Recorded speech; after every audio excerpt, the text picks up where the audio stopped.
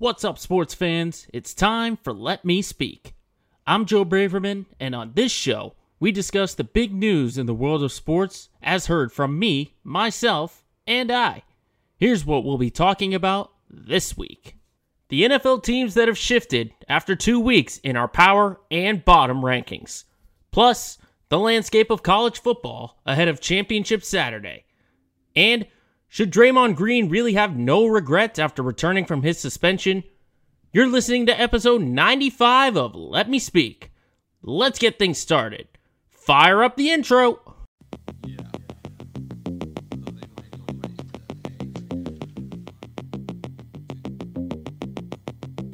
Let me speak.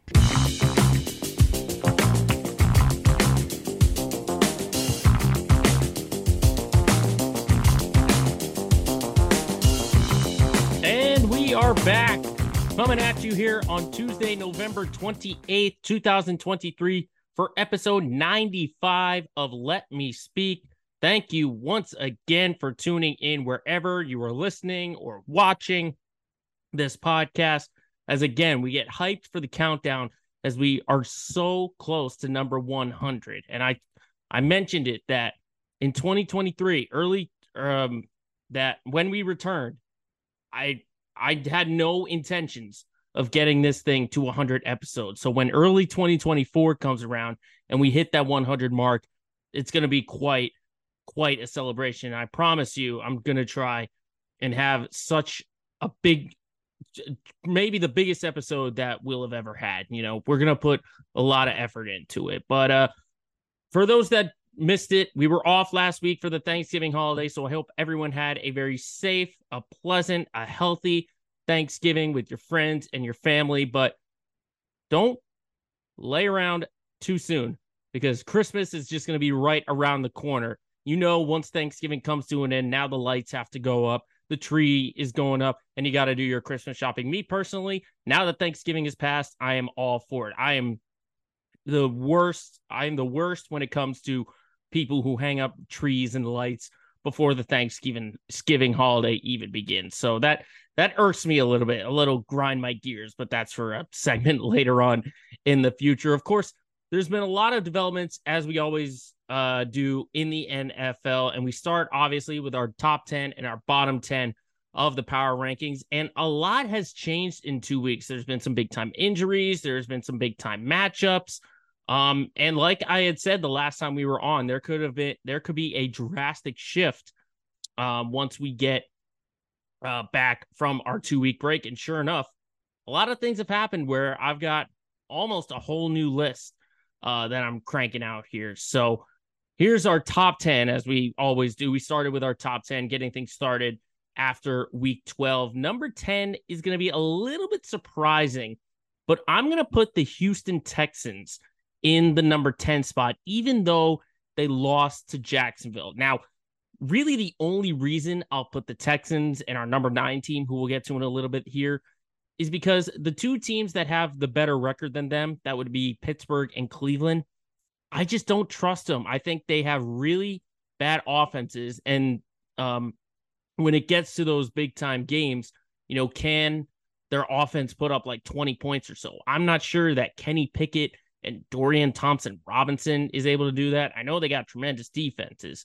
but this is an offensive-driven league where you need to put up points. And if they're putting up 14 a game, that's not going to be good enough. Just not good enough. So that's why I have to slot the Texans here at number 10. And this has kind of been a long time coming because, you know, I'm not like really someone to buy into rookies really on being like, oh, this guy's going to have a great career.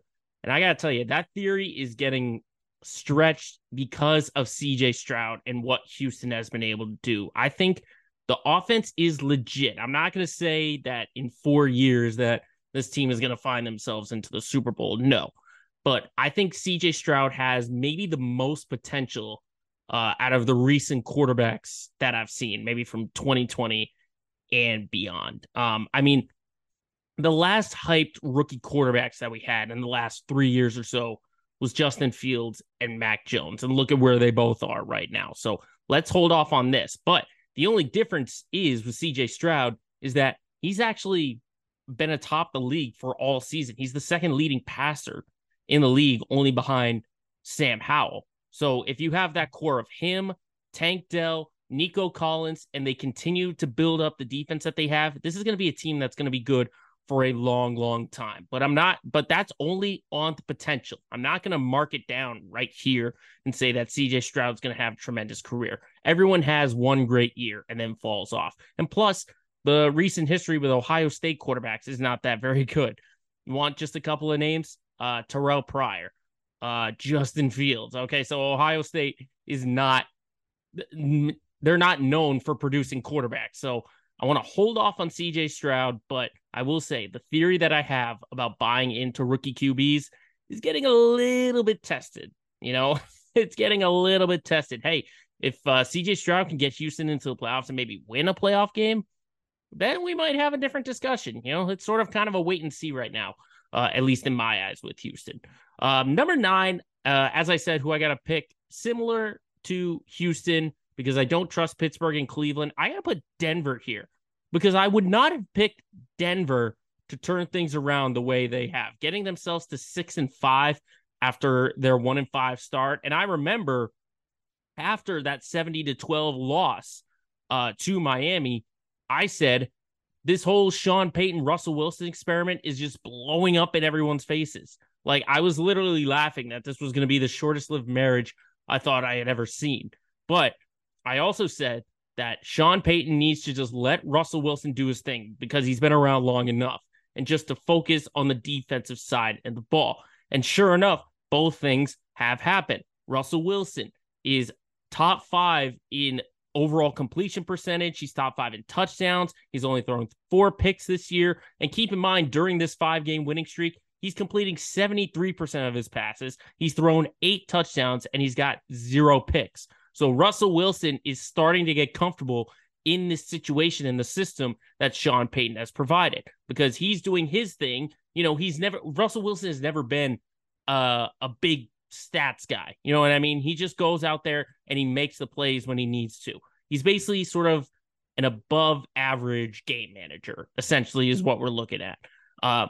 So he's doing that. And Payton has turned this defense around sensationally. I mean, during this 5-game winning streak, they've only allowed 16 points per game. That's really good. And I understand, it's to a team where I don't sell the offense in Cleveland, but still the fact that you're allowing that many points, no matter who the opponent is extremely impressive. Not only that, they now are at the top of the league in most takeaways in the NFL. So there is a possibility that this Denver team can get themselves into the wild card, especially with a struggling Raiders and a struggling Chargers team.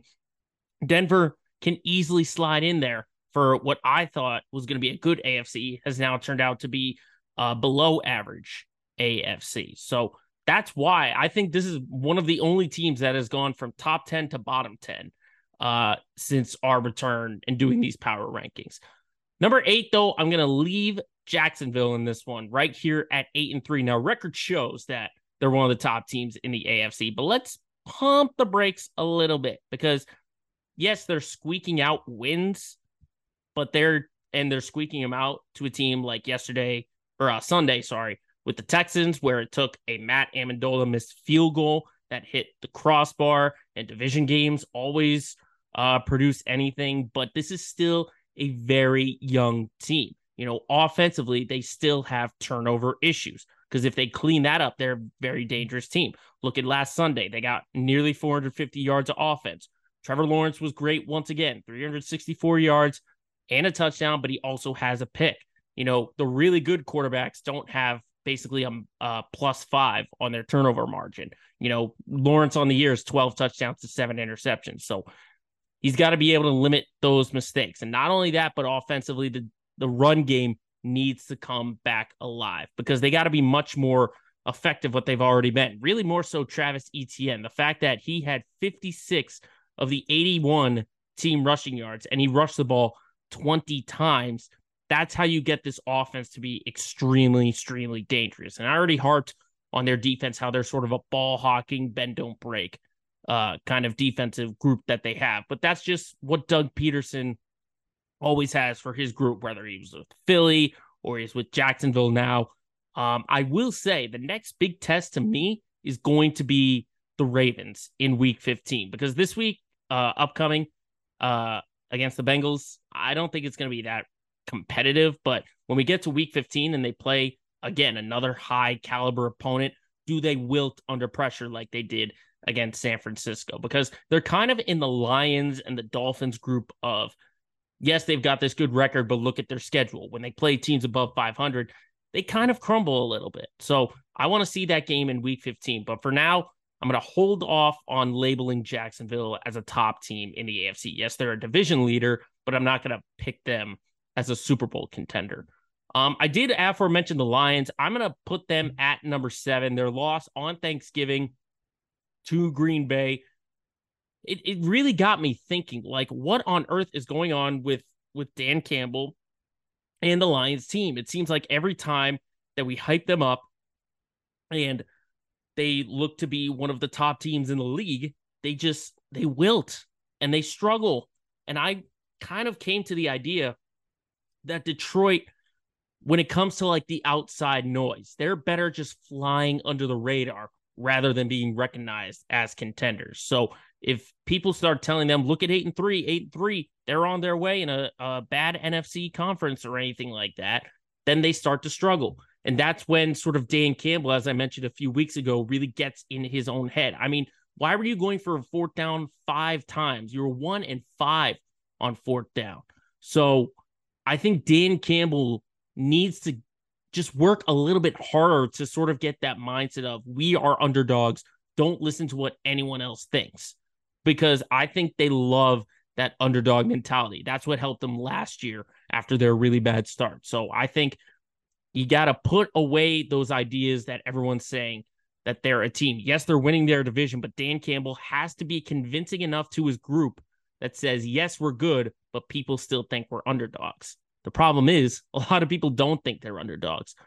So that's off the field. But on the field, I mean, if you're allowing Green Bay to gain 377 yards of offense, that's a problem. So defense has got to be there. And really, for Jared Goff, he's not as untouchable as he was before. I think at the beginning of the year, he had like 350 something pass attempts before throwing an interception. But now look at him in his last 2 games. 6 turnovers in his last 2. You got 3 fumbles lost on Thanksgiving. You threw 3 picks the week before against Chicago. And then you have the whole team as a -5 turnover margin. If you're a contending team, you can't have a minus turnover margin. That's just plain as day. Plain as day. You cannot have that. So Detroit has got to turn things around, and they got to turn it around fast, because everyone's going to go back to this Detroit mindset of, oh, they haven't won a playoff game in forever, and it looks like that streak's going to continue. So in the locker room, Dan Campbell, convince those guys that they are still underdog. Maybe even use that playoff drought as a motivation. You know, that's what I would be doing if I were the head coach in that Detroit locker room. Number 6, I am going to put the Dolphins in there. Again, I mentioned them. They and the Jets played in the first ever Black Friday game in the NFL, and it was not a contest at all. 34-13, the Dolphins, per usual, crushing a really bad team.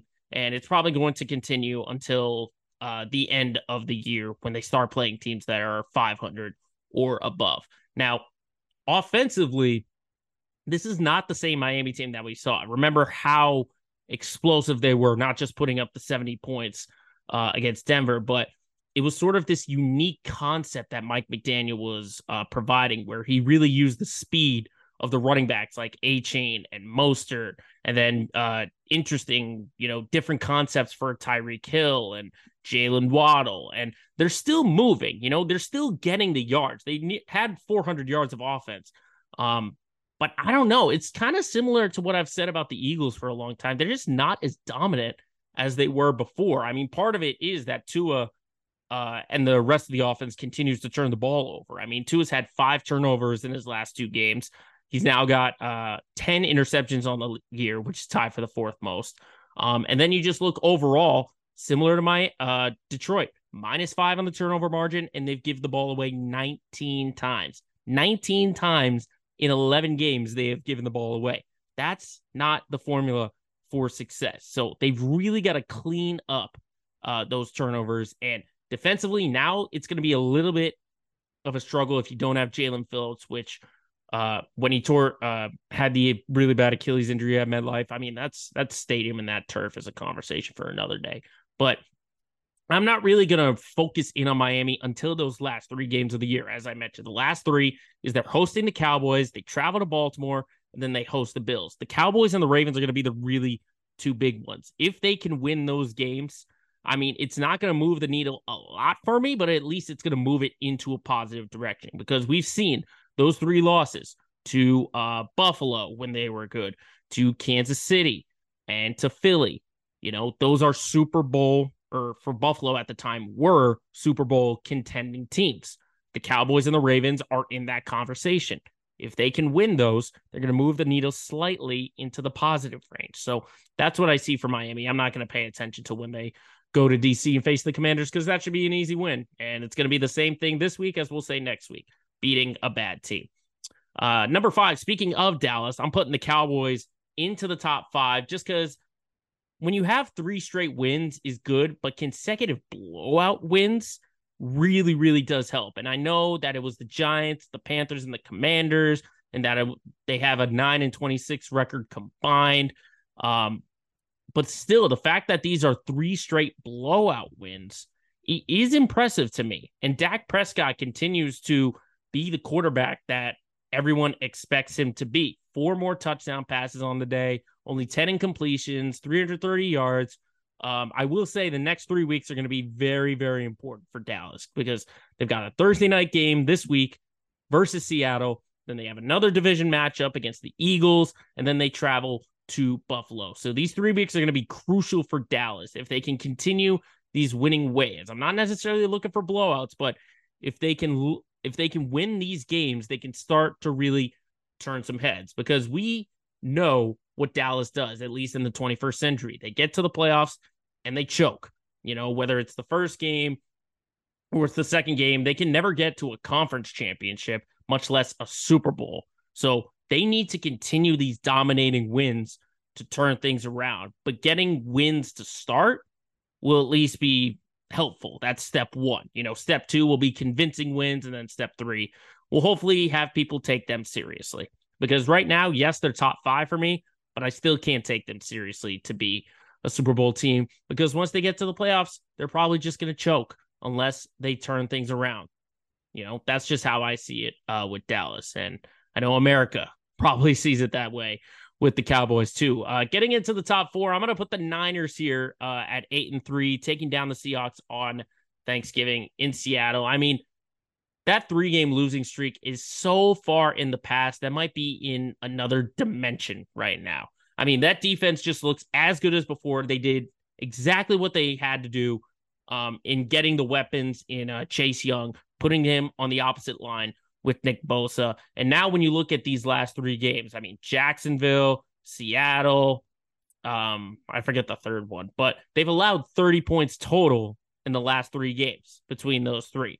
And now they've got a really, really tough test against Philly, which is basically, I think to me, it's a preview of the NFC Championship between the Niners and the Eagles. But I think whoever wins that game is going to give me, at least me, a big confidence boost onto who I can put my money on to head to the Super Bowl out of the NFC. Because the Niners still have those tools, and once they got healthy, they came out of their bye week, and they just came out firing, absolutely firing, and made me get back on the train of this is the Super Bowl favorites. The thing is, they did have that 3-game losing streak, and if Philly makes them look silly, then that's going to be a step back, which is probably not a good thing to have for a 49ers fan. Getting into the top 3, I'm going to keep the Ravens here. I'm leaving them at 3. They beat the Chargers on Sunday Night Football. And this was the first time I got to see a Ravens game from start to finish. And everything that I had looked at on highlights and in clips and read about with stats, they're all true. This is probably Lamar Jackson's best offense that he's had in his 5 or 6 year career since he's been a starter with Baltimore. I love the receiver group that they have. I think Save Flowers is a sensational rookie receiver. You put that with a really good running game I mean, the only issue, though, is now no Mark Andrews. Obviously, he had that injury on Thursday night against Cincinnati. And that's been Lamar's top target ever since he became a starter. And if you're missing an all-pro tight end, then that's going to be some big issues. So I think that receiver core has to step up, and they need consistency from the running backs. And that's what they got on Sunday night against LA. They got nearly 200 yards on the ground. And I look at Keaton Mitchell. I see Gus Edwards. The big thing that I said preseason that would get in the way for Baltimore are the injuries. And sure enough, Edwards is healthy. Mitchell is healthy. Those two need to take charge and be able to lead the running game. Not Lamar Jackson leading the running game. Those two right there. Because I still think Lamar Jackson's arm is going to be the one area that tips the scale. Only threw for 177 and a touchdown. But it's those big plays when they're going to matter. Because let's face it, the game winner was just a jet sweep for Zay Flowers, and he took off. So I'm not going crazy about the Ravens. I still think they're a very good team. But similar to Dallas, they've got to be able to make the big plays when they count. More so in Lamar Jackson. That's just what I see with Baltimore. They've got a lot of talent and a lot of potential on both sides of the ball. It's just a matter of, can they do it in those big time moments? Because they didn't do it against Cleveland. There was a time they didn't do it against Pittsburgh. So consistency. Try saying that 3 times fast. Number 2, I'm going to put the Chiefs here, obviously at number 2, knocking off the Raiders. I mean, I still have concerns about the offense and the recent scoring struggles. I mean, the fact that they were down 14 to the Raiders. They had some really bad drops against Philly the week before. I mean, I say it again. It's the talent around Patrick Mahomes has been the struggle point. I mean, the fact that they basically do not have a running game. I mean, yes, they got 2 touchdowns from Isaiah Pacheco, but Pacheco had 55 yards by himself, and the team only had 69, nice, on the ground. So it's the drops by the receivers. It's the fact that Travis Kelce isn't making the usual impact that he normally does. You got to keep in mind, this is a top 10 targeted receiver. He's a top 5 receiver overall once the year is ending. But right now, he's 18th in targets. He's 20th in receiving. So I don't know how healthy Kelce is. Is it his age? Because, I mean, he isn't really moving as effective as he normally is. He's not creating a ton of separation like he normally does. I mean, yes, he's in his mid-30s, so you'd expect some kind of slowdown. But at least for the early time being, if Mahomes doesn't have Kelce, then he's screwed. He is screwed, and it would suck that the defense for Kansas City, which I have harped on for years, this is maybe the best defense in the league, and I'm going to sing their praises. But if this defense is wasted from the offense and the unusual step back that they take, that would be so disappointing. So disappointing. I still think that Kansas City will eventually turn things around and start looking like themselves again. But as of right now, this is not the same team that we saw a couple of years ago when they just continue to make championship after championship. Number 1, I think, should be pretty obvious, and that's the team with the league's best record by a mile, and that's the Eagles at 10-1. I mean, the fact that they were able to grind out a win at home in the pouring rain and wind against Buffalo in overtime, 37-34. Again, they're still not dominant, but they're still winning. I mean, look at the schedule. It was funny. I looked at the schedule and realized they've beaten teams like Miami, Dallas, Kansas City, and Buffalo in respective order. And it's not going to get any easier when next week they got to play San Fran, then they got to play Dallas again. They got to go up to Seattle. I mean, I have to give full credit to Philly. I've been harping on them that they're not as dominant, but I have to look at greatness when I see it. 10-1 is really, really good. Now, in terms of what are their chances for a Super Bowl, I think similar to what Lamar Jackson is going through, Jalen Hurts is going through that same thing. Early on in the success, he was able to use his weapons like A.J. Brown and Devontae Smith, and at the time, Dallas Goedert. But now he's focusing too much, to me, on the run category. I think he's running a little bit too much. And, these designed quarterback draws, I think, are happening too much. I can understand when it's the brotherly shove or anything like that. But these design plays, I mean, I think they got to get away from that. I think Nick Sirianni's got to draw up some more passing plays because Hurts has thrown 207, 150, and 200 in 3 straight games. Now, he can be trusted to make the big plays and obviously the game winner in overtime. That I'm okay with. But I think he's got to get the air attack much more involved because you have arguably one of the top 3 receivers in football in A.J. Brown. Use him. You've got a extremely dependable number 2 receiver in Devontae Smith. Use him. And of course, you've got your assortment of running backs like DeAndre Swift, Kenneth Gainwell, just to name a few of them. They will eventually get Dallas Goedert back. But I think for Philly to be true Super Bowl favorites, Jalen Hurts has got to throw the ball much more than he is because 207, 150, 200, that's not going to cut it. Not going to cut it at all. So that's how I see the top 10 looking out. More changes in the back half than the front half. I don't think those are changing anytime soon. As for the bottom 10, I had to do a lot of rearranging because I initially had the idea and then a bunch of things crossed my mind. I had to get them out of the way. So number 10, I hate to do it because, yes, they are a 500 team, but the Minnesota Vikings are starting to come back down to earth. The Joshua Dobbs magic is gone. You saw it last night on Monday night against Chicago. The fact that it was 12-10 being the final score, Dobbs throwing 4 interceptions to a defense like Chicago.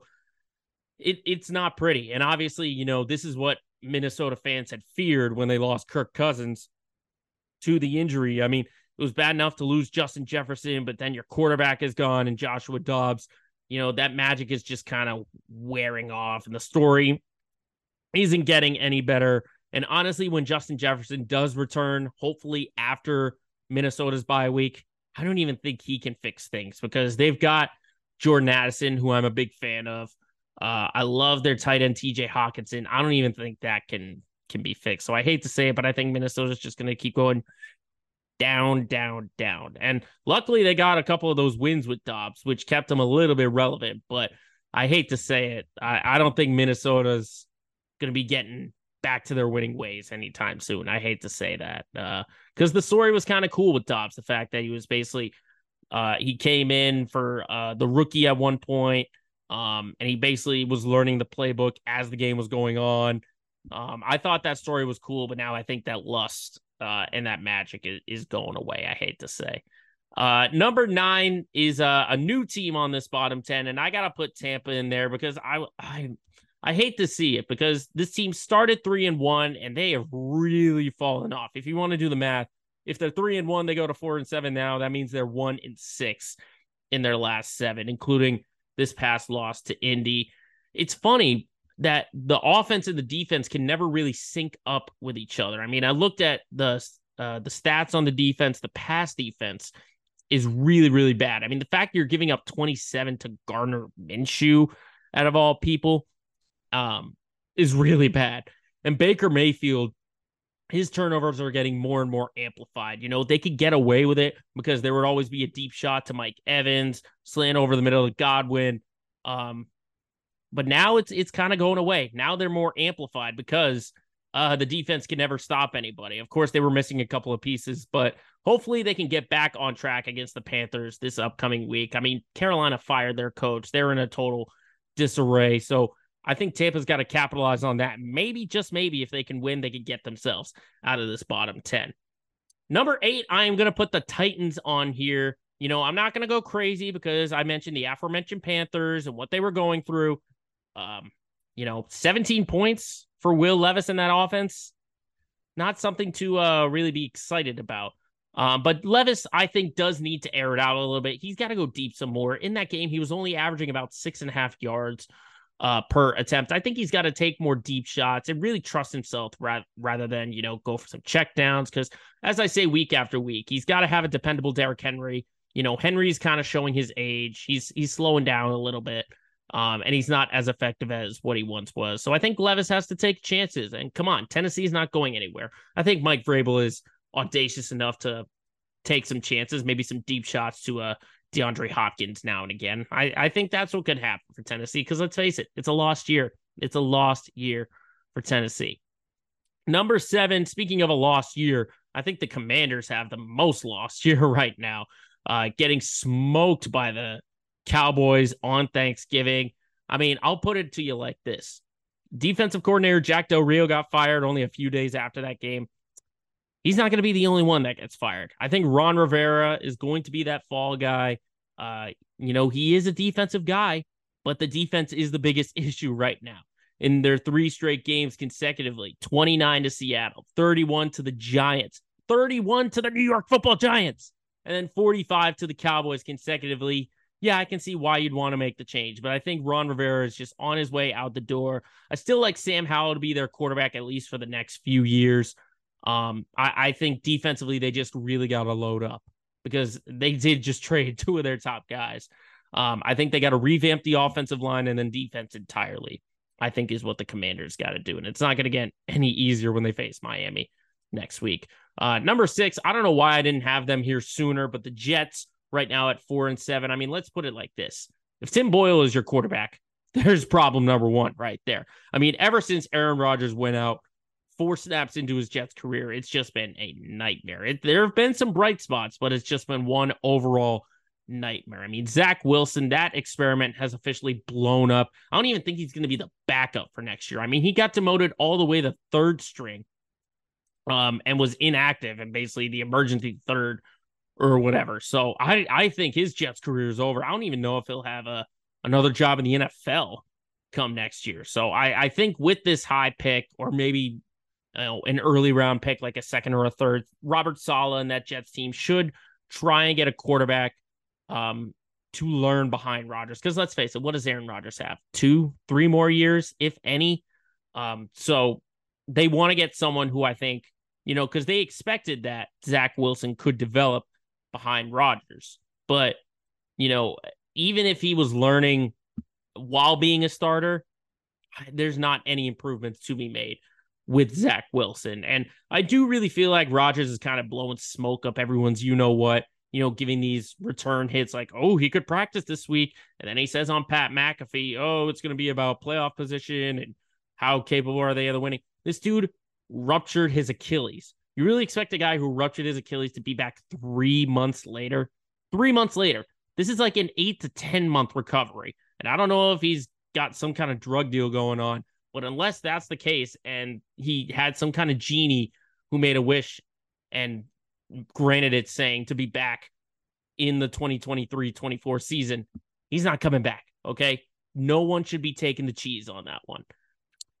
Moving on, though, to the top 5, though, I'm going to put Chicago here. I know they won, but I mean, they only put up 12 points, okay? 12 points against a Minnesota team who I mentioned is struggling. I mean, a win is a win, but really the big story here is Justin Fields, because we know this team is going to have a top 2 pick, whether it's their own and Carolina, depending on where their team themselves will end up. This is going to be a top 2 pick. And the question is, with how deep the quarterback class is Justin Fields that guy? Has he convinced people to go along with him?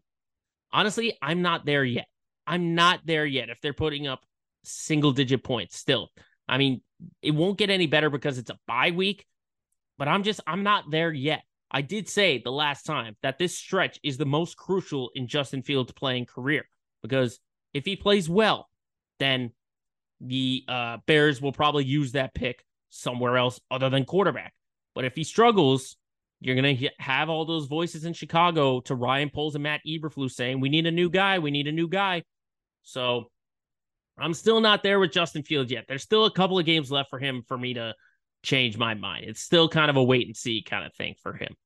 Number 4, I made a little bit of movement here. I put the Giants here because they got the win, and now they're at 2 straight. I know it's the Commanders and the Patriots, but for some reason, Tommy DeVito has brought energy to MetLife and to the Giants that really New York needed. Not saying that this is going to be your quarterback come next year once Daniel Jones has recovered, but I just think the Giants were looking for some kind of energy, and they weren't able to find it anywhere, even with the wins that they had. But the fact that Tommy DeVito, the story that he has of he's a Jersey guy, he still lives with his parents. It's only a short drive from him. At least they're having fun. At least they're having fun with it. It's not going to last long because the opponents are only going to get better for the Giants, but it's just a nice little story to have. And the Giants sort of needed that spark, especially when you have a drop off of going to the playoffs a year ago and then all of a sudden being at the bottom of the league once again. So it's nice for the Giants to have this kind of story. Number 3, though, as we move on, I'm going to go to the Cardinals on this one. I still, yes, they lost to the Rams, but I kind of knew that this was a lost season to begin with. I think Arizona does need to load up a little bit more. I like Kyler Murray, though, sticking around at quarterback. I don't think they have to go quarterback at all. I would focus more if I was in that Arizona management just to focus on rebuilding the defense. I mean, right now they've got the second worst defense in terms of points allowed per game, nearly 27 a game. So that's where I think Arizona should really focus on is don't worry about Kyler Murray. We know the season is lost. It's just a matter of what kind of top 5 pick are they going to get right now at 2-10. But hey, if they can knock off the Steelers, I mean, with an offense like Kyler Murray, if you can grab, 20 points, you can win against Pittsburgh next week. The question is, should they win against Pittsburgh is the question. Number 2, I had to watch it from start to finish, so I definitely have to put the Patriots here at 2-9. I think after last week, only getting a touchdown against the Giants and their kicker, Chad Ryland, missing a field goal that would have sent it to overtime, and the quarterback mess that is going on, I would have probably put them as the worst offense in football. I really, really would. And that's saying a lot when you've got a Carolina team, a Giants team.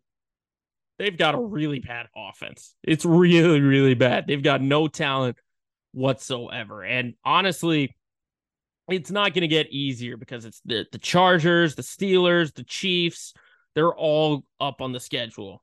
So this might be the worst. It's hard to say it as a Patriots fan, but for a team that has won 6 Super Bowls and has been historic in the 21st century as they had, this is a team that is in the bottom of the league. And I hope and pray, we'll get into it during Let's Get Local, but I hope and pray that big change is coming for the Patriots because that is what is needed. But luckily for the Pats, they are not the worst team in football. That distinct honor belongs to our number 1 team, and that is, as they've always been, the Carolina Panthers at 1-10.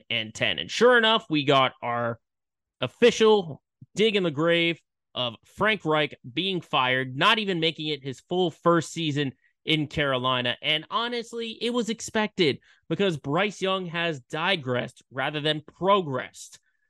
If Bryce Young isn't making any strides and we're in week 12 going on to week 13 and he's not getting better, then the first place you start with is the coach.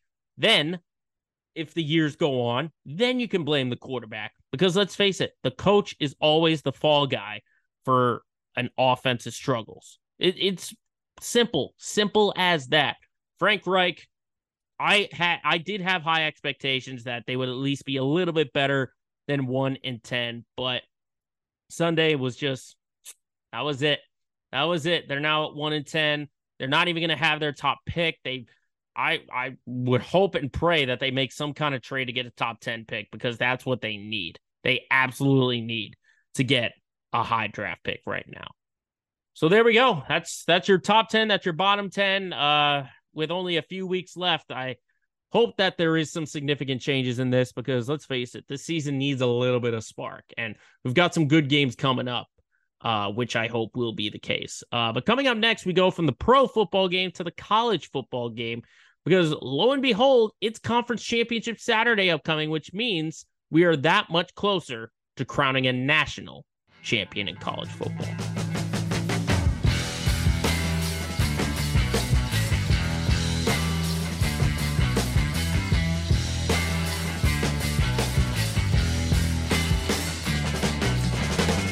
All right, well, let's go from the pro game to the college game because lo and behold, the college football season is coming to an end. We've got one more weekend with conference championships about, and then we will finally learn which bowl games are going to be played, who's going to be in the college football playoff. But let's focus on this weekend right here, Conference Championship Saturday, which is always one of the most exciting Saturdays in the calendar year for sports. I mean, I think the big story we have to talk about is how Michigan was able to prevail through Jim Harbaugh's suspension for the sign stealing and found themselves once again in the Big Ten championship where they'll play Iowa. I mean, me personally, I did not think that they were going to beat Ohio State, but their offense of J.J. McCarthy, their running back Blake Corum, they did a really good job of managing the ball. They basically just went back and forth, and then the defense was able to hold on and hold off Ohio State. I think the defense needs to lock up and force some more turnovers. The good news for Michigan is that they get the offensively challenged Iowa in the Big Ten championship. And I think now that Jim Harbaugh will be back on the sideline, that's going to feed some extra motivation because, I mean, let's face it, when Harbaugh got suspended, everyone was saying, oh, bet. You even heard Tom Brady tweet out bet. And while they weren't pretty wins, they were wins without Jim Harbaugh. So if they can win without Jim Harbaugh, they can easily win with Jim Harbaugh. They should easily win this one. They should blow out Iowa. And I hate to say it because I got to meet Kirk Ferentz when I was a kid, back when Iowa upset Penn State back in 2009 in that rain-soaked game at Happy Valley.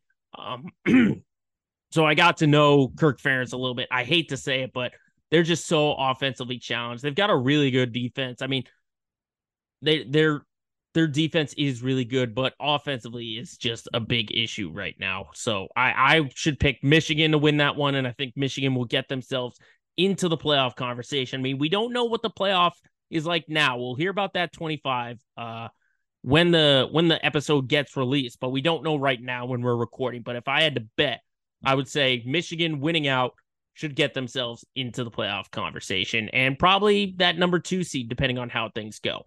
But that's sort of the easy pick I can make. The difficult pick for me is the Pac-12 title game. Oregon and Washington, 5 and 6.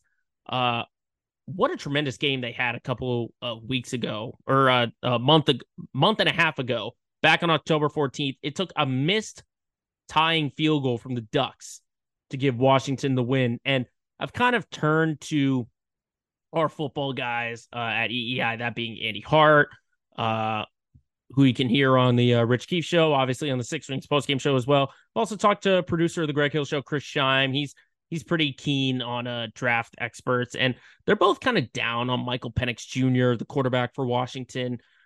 Between him and you got veteran Bo Nix for Oregon. I mean, I'm more of a fan of Nix than Penix. I think, at least for Bo Nix, he was at Auburn, so he has a little bit more experience with this. Plus, Washington is already, I mean, they both haven't had huge competition wins yet, but I think the motivation of losing back on October 14th should, at least for me, give the edge to Oregon because I think they felt that they were the better team, and it just took a field goal that was missed to give Washington that win.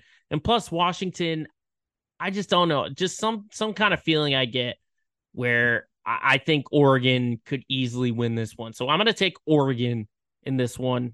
And I do think the winner, whoever it is, whether it's Oregon or Washington, I think the winner will get themselves into the playoff because I think the Pac-12 has just been that good. They've had a lot of hype with them. And I think obviously Washington gets in regardless, but I think Oregon should get in. I think Oregon should get in if they are able to win this one. That's how I see it with these two. Moving on to the SEC championship, we got Georgia and Alabama once again. Me personally, I would be shocked if the Tide are considered for a playoff spot because I have this working theory that the committee just wants to, get eyeballs and get TV ratings and stuff like that. And Alabama's always, control alt delete the team on that side. They want to see Nick Saban in these big time games, but they did lose early on in the year, and yes, it was to Texas. And Texas is, I think, top 10 right now in the rankings. So I could see it, but I would be shocked if they are in consideration. And they need a lot of things to go right, but I would be shocked if they do get selected for a playoff. It was unreal to see them come back because let's face it, if they had lost to Auburn, they would have been right out of there. Just that huge 4th and goal play, Jaden Milroe with an absolute dime in the back of the end zone. to win the Iron Bowl. I mean, let's just put it like this. This is not the best defense Nick Saban has had, but he's just one of those coaches that always has his team in it. So I'm not going to count out Alabama just yet, but it's almost been too easy for Georgia. Like, Georgia's just been running through the entire college football field for the past like 2.5 years. So it almost seems like too easy to pick Georgia and to just say, yes, the Bulldogs are going to win this. They'll get themselves to the playoff and to the national championship game. It seems too easy that Bama could catch them off guard, but I just think this isn't, the same strong Bama team that we've seen in the past. And I think Kirby Smart will have his team ready. So I will pick Georgia to win the SEC title game, get themselves that top seed in the college football playoff. And then the last conference title game I wanted to talk about was the ACC title game. We've got Florida State and Louisville. I think this is probably got the biggest chance for an upset because Florida State hasn't really been tested since they lost Jordan Travis, their quarterback, with a really bad injury. I mean, they've played North Alabama and they've played Duke. Okay. Louisville, I understand they're 10-2, but they are still a very, very strong team. And you can't rely on Tate Rodemaker to make these big plays like Jordan Travis would. So it's going to have to come down to a strong defensive outing against Louisville. I mean, the defense has only allowed 17 points per game. But if it gets to a point where Tate Rodemaker has to come up with a game-winning drive, I can't see it. I just can't see it. And I hate to, mark this because if Florida State wins out, they'll go to the playoffs, but it's going to be Tate Rodemaker to be the quarterback rather than Jordan Travis. They should be able to, if they win, they should be in. But I just hate to see that Jordan Travis is not going to be the quarterback for that one. I think I might go with the upset here, though. I might go with Louisville here to knock off Florida State because the Seminoles haven't really been challenged. As I said, they haven't been challenged against a really tough opponent since they lost their quarterback. So North Alabama and Duke are nowhere near Louisville. And I think Louisville can catch the Seminoles off guard. That's how important I think that quarterback position is to the Seminoles. So it's going to be a fun Saturday of college football. I'm really, really looking forward to watching some of those games. But coming up next, it's not just the NFL and the college game that's got all the headlines. We got the NHL, the NBA, so much more. And we're going to dive into a few of them in our quick hit segment coming up next.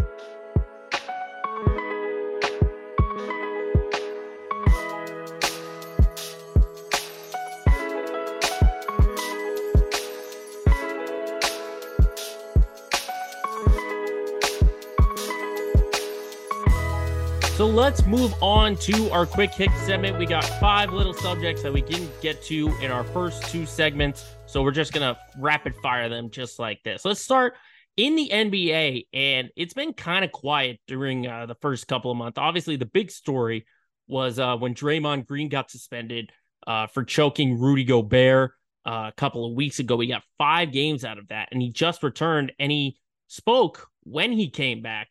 And he basically said, "Oh yeah, I'm not changing who I am. I'm gonna continue to be me, but I just gotta learn to control myself." You know how many times we have heard that from Draymond Green, and you know how much it's got better? None.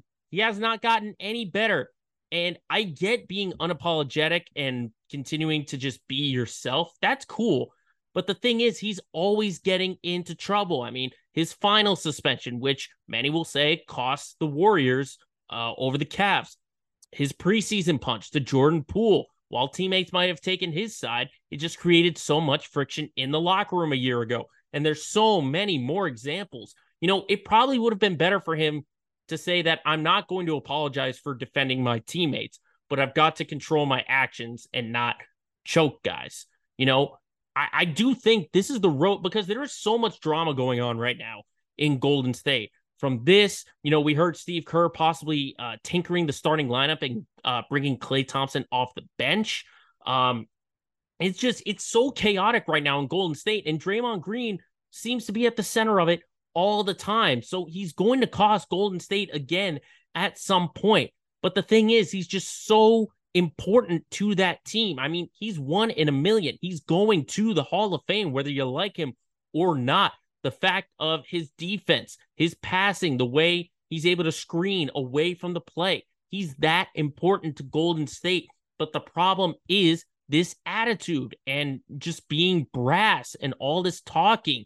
It's going to get to a point where the refs are just going to look at each other and be just like, we're not taking this crap anymore, because he does have a long leash when it comes to this sort of chatter. Some guys don't get the kind of leash when it comes to arguing about calls and getting into dust-ups, anything like that. I mean, the league, personally, to me, has gone really soft with the technical fouls and ejections that they're calling, stuff like that. But Draymond is the kind of guy where if he were smart, he would have said, I'm going to be myself, but I'm going to address things in a more professional manner. Not just say, oh, against Gobert, I got no regrets about that. So this is a bad road that he's going down. Me personally, it's a bad road that he is going down, and he's going to cost Golden State at one point. I think he really is. And I would hate for the dynasty to end in that sort of way. But if his contract is coming up, the Warriors might have to just cut ties. He might have to. I don't know where this is going to go, but I'm just going to be monitoring every single day, basically.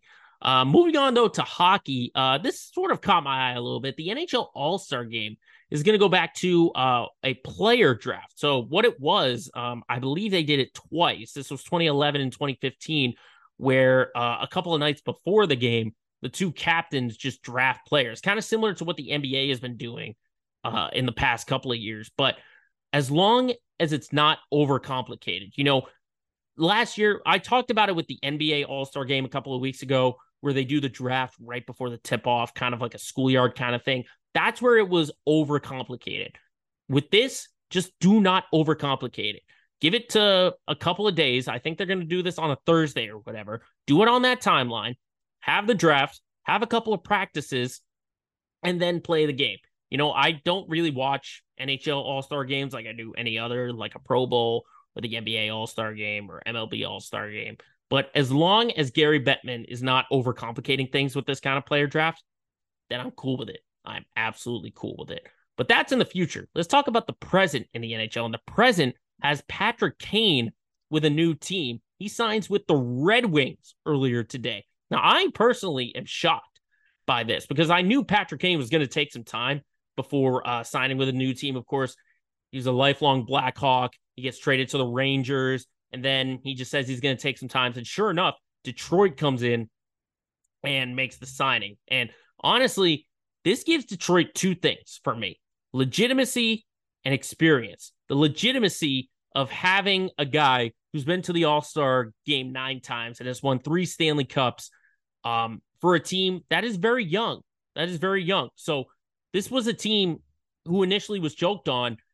Look at them with the Bruins, at the top of the standings. And then they beat the Bruins again. And now they're in a playoff spot for the first time in a very long time. Patrick Kane provides that legitimacy.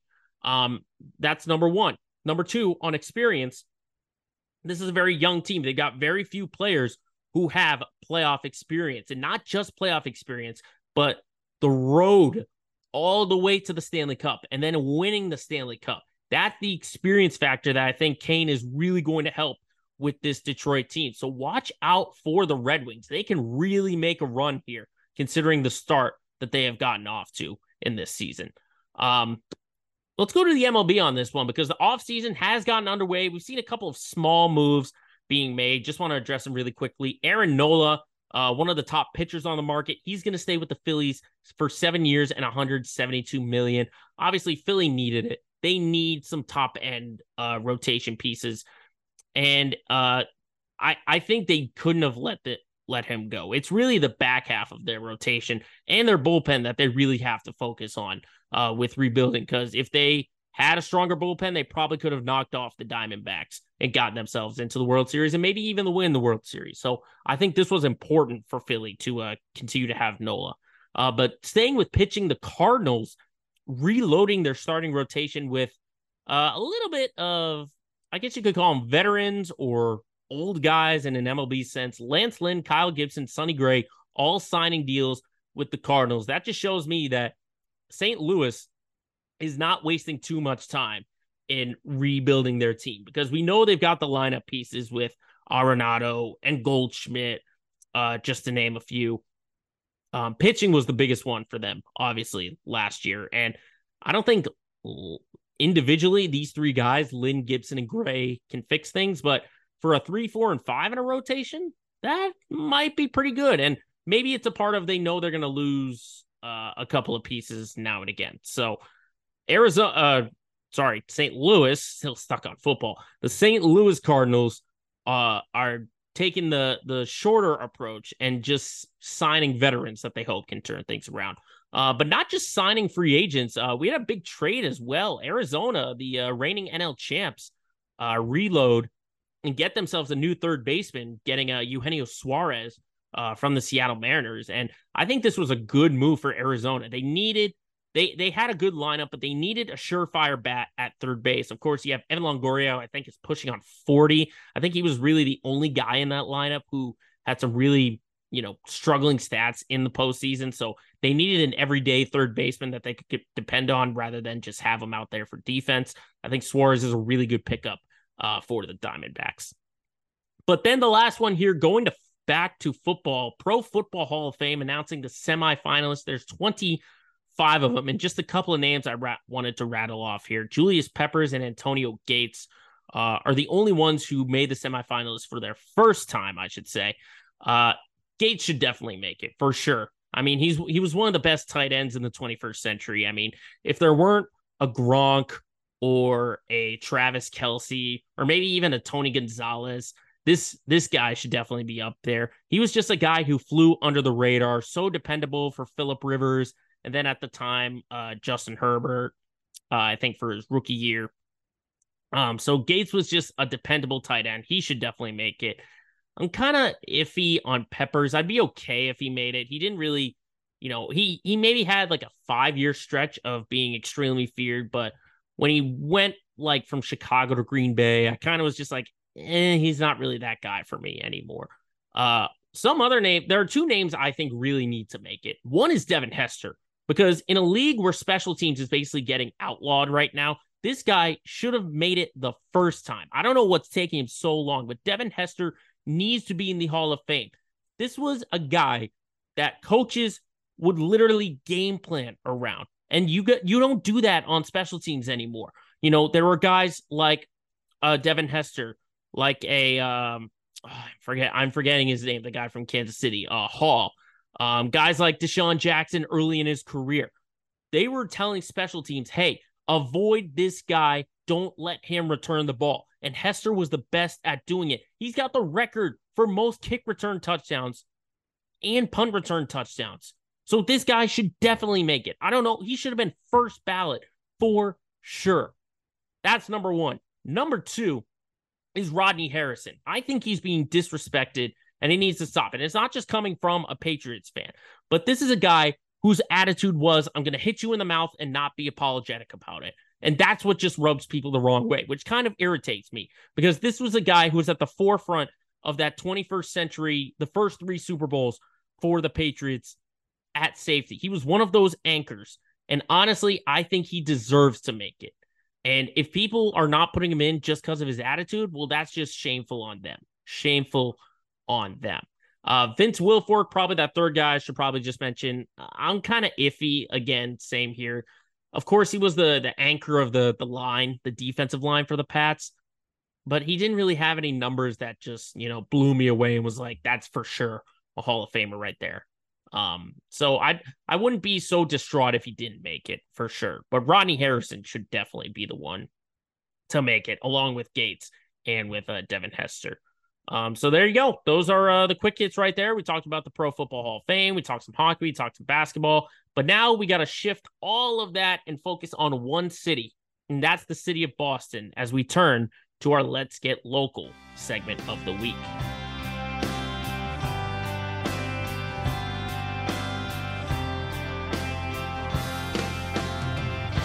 This is our city.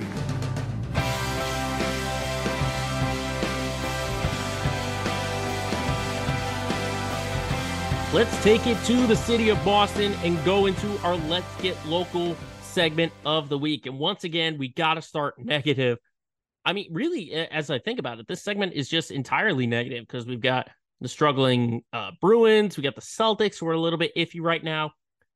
But of course, the biggest cluster F right now in Boston is the Patriots. They have just turned into a complete cluster F. 10-7 to the New York Giants. I mean, that loss is bad. I don't know if there was a loss this year that was more embarrassing. I mean, we debated this on the Six Rings postgame show, myself, Fitzy, and Hart. Like, which one has been the most embarrassing? There's the Washington loss. There's the Saints loss. There's this one. I don't know. It's just been embarrassing. And honestly, I was done with the season a couple of weeks ago when they lost in Germany. I mean, probably even before that, I was done too. But I just did not think it'd get more worse than this. And I could talk so much about what happened in the game, but it's more so off the field that I really, really want to dive into. I mean, I have been on Bill Belichick pretty much all year for the decisions and the motives that he's had with, the personnel decisions he's had, whether it be not addressing the offensive line, trading Jacoby Myers and bringing in Juju Smith-Schuster, not really addressing, the speed on defense. I mean, this situation, though, from this past week about the quarterback just takes the cake. I mean, he was basically mum since Germany when Mac Jones got benched for Bailey Zappi on the final drive. And he basically left us in the dark for 2 weeks until we figured out who was going to be the quarterback. And it took a little bit of a hint from Mike Reese. We had all speculated like, oh, it sounds like, and it looks like Mac Jones is going to be the guy, but Bill would never say that outright. So he goes with Mac Jones. Mac Jones stinks it up as he always has been doing in the first half. Halftime, he's benched. Bailey Zappi, not any better, but the ball was moving any better. My question is, what is the motive?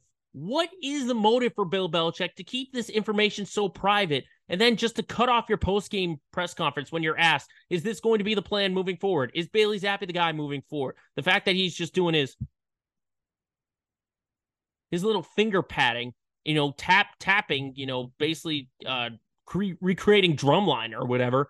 You have some guys who are saying that they knew before the game, that knew in the weekend before they traveled. Others were saying that they found out like in warmups or whatever. Like, what on earth was this idea for Bill Belichick? I mean, everyone agrees that this was a terrible strategy, a terrible idea. Because yes, while Mac Jones and Bailey Zappi might be the same quarterback in terms of style, think about it from the running backs or the receivers or the offensive line. Like, how do they prepare if they don't know who it's going to be? Both these guys have different cadences. Different guys have throwing styles. I understand the routes aren't going to, the routes when you're a receiver aren't going to change, or the lanes as a running back aren't going to change. But even if you don't know who's going to be the most important figure on your football team in the quarterback, that's an issue. That's an issue if you don't have the entire locker room on the same page. I mean, we've heard reports that it's been 80-20 about Mac Jones, that they want Zappi to start.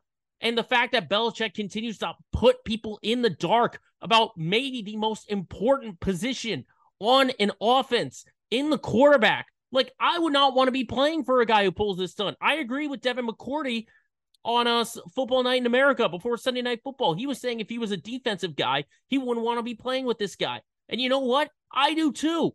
So he will do situations like this. But the problem is, when you're winning, this can be ignored. When you're winning, you can say, okay, I agree with what you're doing. But when you're losing like this, people are going to be on your ass. So much of this off the field has been mismanaged by Bill. It's incredibly mismanaged. The fact that Belichick continues to just be brash and in his own ways. I mean, I was sort of giving him the benefit of the doubt about coaching on the field rather than being the guy who makes the player personnel changes. The personnel is affecting the coaching. And it's all one guy. It's all Bill Belichick. So they need a new voice if you're making these decisions. If you're literally hanging everyone out to dry, you're making Mac Jones out there like a sitting duck continue to get peppered on with critics. I mean, I sympathize with Mac Jones for what he's had to go through. I still don't think he's the guy. I said that weeks ago. I said that after another 34-0 loss to the Saints, that he was not the guy. And I was a believer at one point. But after this year, I'm out on Mac Jones. But you can't help but feel bad for him and the entire team for what Bill Belichick has decided to present with these guys. The fact that they just look completely undermanned and unprepared for every single game that they go into. I put all of this on Bill Belichick, on the field, off the field. All of it is on that guy. And I hate to see Belichick's legacy get tarnished by this every single week, but he still got 6 Super Bowl rings. And you know what? It's time for a change. It is time for a change in New England because they are going to get a top 3 pick. And I don't trust Bill Belichick to make it. They need a new quarterback. They're going to get one, but I don't trust Bill to be the guy to make it. You know, the ideal scenario would be maybe get a Marvin Harrison Jr. at receiver and then maybe get a Jaden Daniels from LSU by trading up either late first round or early second round and pick him. But do we really trust that Bill Belichick is going to do that? This is a guy who has swung and missed on so many first and second round picks.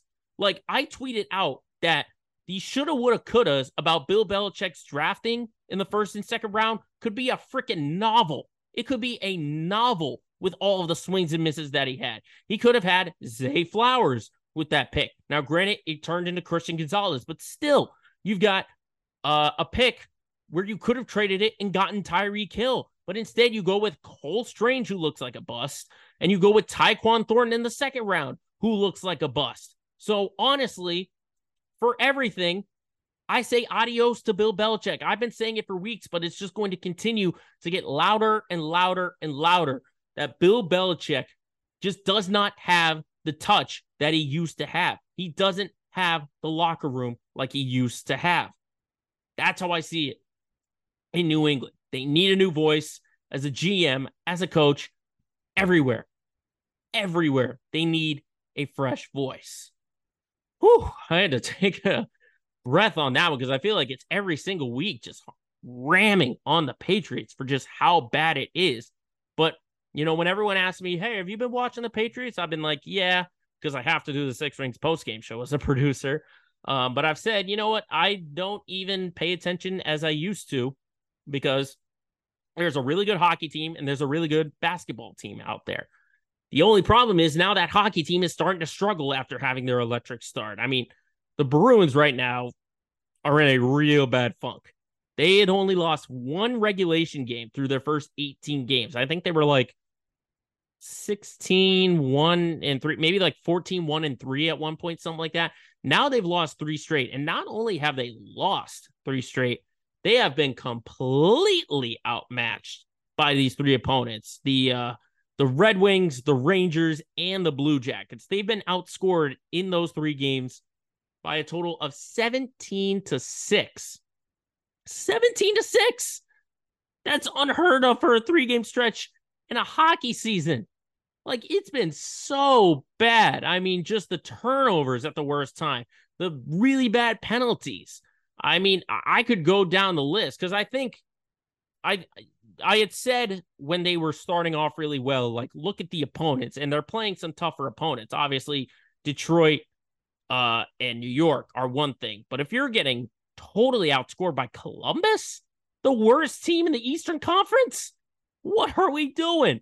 What are we doing? I think now is the time for, I mean, literally, Jim Montgomery has tried everything. Everything. He's pulled Jeremy Swayman for Linus Ullmark in the second period. He's called timeouts and has yelled at the guys. Like, what more can Jim Montgomery do to these guys? Like, I understand going through a bad stretch, but this is just something else. I mean, it's still early in the year, and getting off to that hot start was was a good start where you can maybe have some of these stretches and it won't really bite you. But if you're losing this bad, you can't help but raise an eyebrow at what's going on. And maybe I need to get Bridget Brew back here to really explain what's going on, because I'm honestly at a loss for words as to how bad this team is. But they got to turn things around, and they got to do it hurry, because it's going to get away from them just before you know it. It's going to get away just like that, and I really hope that's not the case. But good news is the Celtics will still win, but they're not as untouchable as they've been. They've got a in-season tournament game against the Bulls. Thank God it's in Boston, not in Chicago. But the big thing for me in the past 2 weeks for the Celtics is the depth, because it's really being tested. I mean, we've seen a couple of moments we've seen a couple of games where one guy has been out, whether it's like Jaylen Brown's taking the night off, Derek White's taking the night off, Al Horford's taking the night off. But when there are two guys or three guys missing, and it's not just that, it's the big acquisitions that they had and have really been the motor, as you've seen in the past couple of games. Without having Drew Holiday, the defense lacks a little bit. With no Kristaps Porzingis, the flexibility of your play style kind of misses. So not having those two guys is huge. So really for Porzingis and Holiday, like, we all know what it was, entering the year. As long as they can be healthy and they can make it through a full 82 games, it's just as important as finding the right rotation pieces. So I forget who asked it, Joe Mazzulla, in the post game after the win over the Hawks. I think it might have been Gary Washburn again, a guy with a history with Mazzulla. But I think he asked, like, is sacrificing good play for just testing rotation pieces key? And I think Mazzulla did make a good point of, it can be a yes and a no, because I do think they do need to focus on the depth outside of that top six. And we kind of already know the 8 players who have been playing. We know it's the top starting 5. You got Horford off the bench, and then you got Sam Hauser, Peyton Pritchard, which, by the way, Hauser has locked up his spot in the rotation, shooting 45% from 3 this year. Whew. I mean, my goodness. It just goes to show that when you give a guy consistent minutes and give him a consistent spot in the rotation, then it's going to translate to good things. So those 8 are for sure, but it's that 9 and 10, maybe even an 11, where that's how you have to get through the regular season, because there is wear and tear that goes on. I mean, we've seen guys like Neemias Queta, I think is the guy, Luke Cornett, Delano Banton, O'Shea Brissett. It's just a matter of finding those consistent guys. And honestly, if you're asking me, I think another big center like Cornett and Queta, I think, would be one of those guys. I know Cornett had a great game in the loss to Orlando, but that's something to monitor. I don't know who is going to be number 9 and number 10. I think just these next couple of games have to be figuring it out, because we know Kristaps Porzingis is going to be reevaluated in about a week with the calf strain. And we know Drew Holiday, they're not going to rush him back.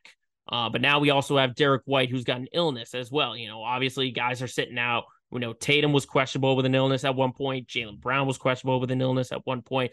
But it's finding those back end of the rotation pieces that I think are going to be crucial for this stretch for the Celtics. That, and then just trying to rid themselves of these old tendencies. I don't know what it is, but they continue to just show up no matter who is on there.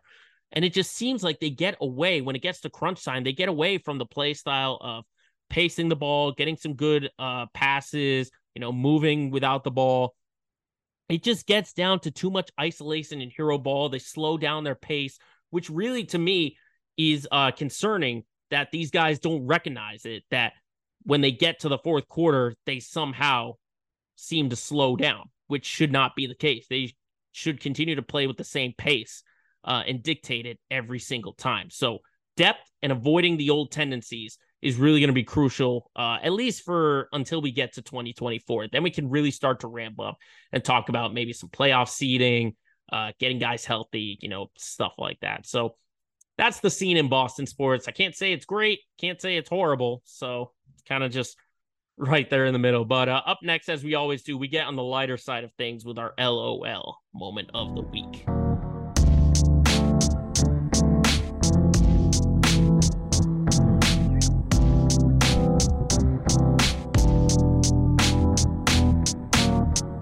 Lastly, as we always do to end our show, our LOL moment of the week, where we look at the moment in the past week of sports that put a little smile on our face. And we are actually going to go to an NFL personality for this one. Now, for those football fans that know, we're always tuning in to NFL Red Zone. If your team isn't playing, you're just throwing on Red Zone, and Red Zone will give you updates from a bunch of different games that are happening. There was a little bit of a curveball thrown at the NFL Red Zone host Scott Hanson, and it got everyone talking. Take a look at what happened when Scott Hanson was doing his update during the 4:00 slate of games in the NFL. Ladies and gentlemen, this is a first in my 20-something year broadcasting career. We have an alarm going off in the studios of NFL Red Zone right now, in our studios here in Inglewood, California. We are being told we need to evacuate the building. We do not know the nature of the emergency. You can probably hear the alarm going right over the top of my right shoulder here, as it is something absolutely unprecedented for us. And we come back into the studio right now. I am reminded of an old Chinese proverb which says, "May you live to see interesting times." I've never had this happen before. I'm pretty sure all of our professionals haven't either. But we soldier on with the top 5 plays of the— So as you heard, the fire alarm was going off, and he just kept pushing through. And I got to tell you, in the past couple of years, Scott Hanson has learned about his role in the NFL world. His role has been to just host Red Zone and tell everyone what's going on in the score. And that just makes everyone fall in love with him even more. I mean, the fact that he knows about this label and he's going through this, if he's going this effort to provide Red Zone, continue to go, you know, that alarm is still blaring, and he's still just talking normally. I mean, he's had to scream a little bit, but the fact that he's still continuing with Red Zone just makes everyone fall in love with him even more. Scott Hanson, I applaud you. If I could stand up here I would to progress and have Red Zone the way it is, because let's face it, when you hear a fire alarm, everyone should be out of the building for sure. The issue that Scott Hanson was having, you know, sort of the moral dilemma was that, wait a second, I'm hosting Red Zone. All these people depend on me to provide them the scores. He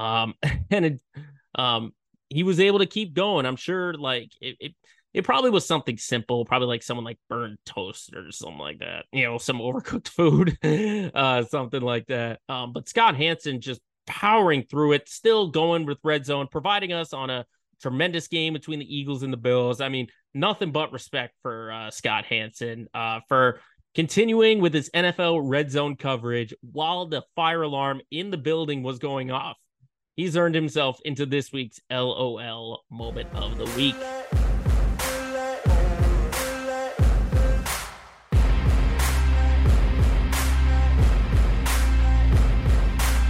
And just like that, we are done with episode 95 of Let Me Speak. Thank you, everyone, for tuning in. Make sure you are following me on Instagram, Facebook, and X, the brand formerly known as Twitter. You can just search my name, Joe Braverman. Follow the podcast as well on Facebook and Instagram. All you got to do there is search Let Me Speak Podcast. Once again, we thank you for tuning in, and we'll see you next time for the 96th edition of Let Me Speak.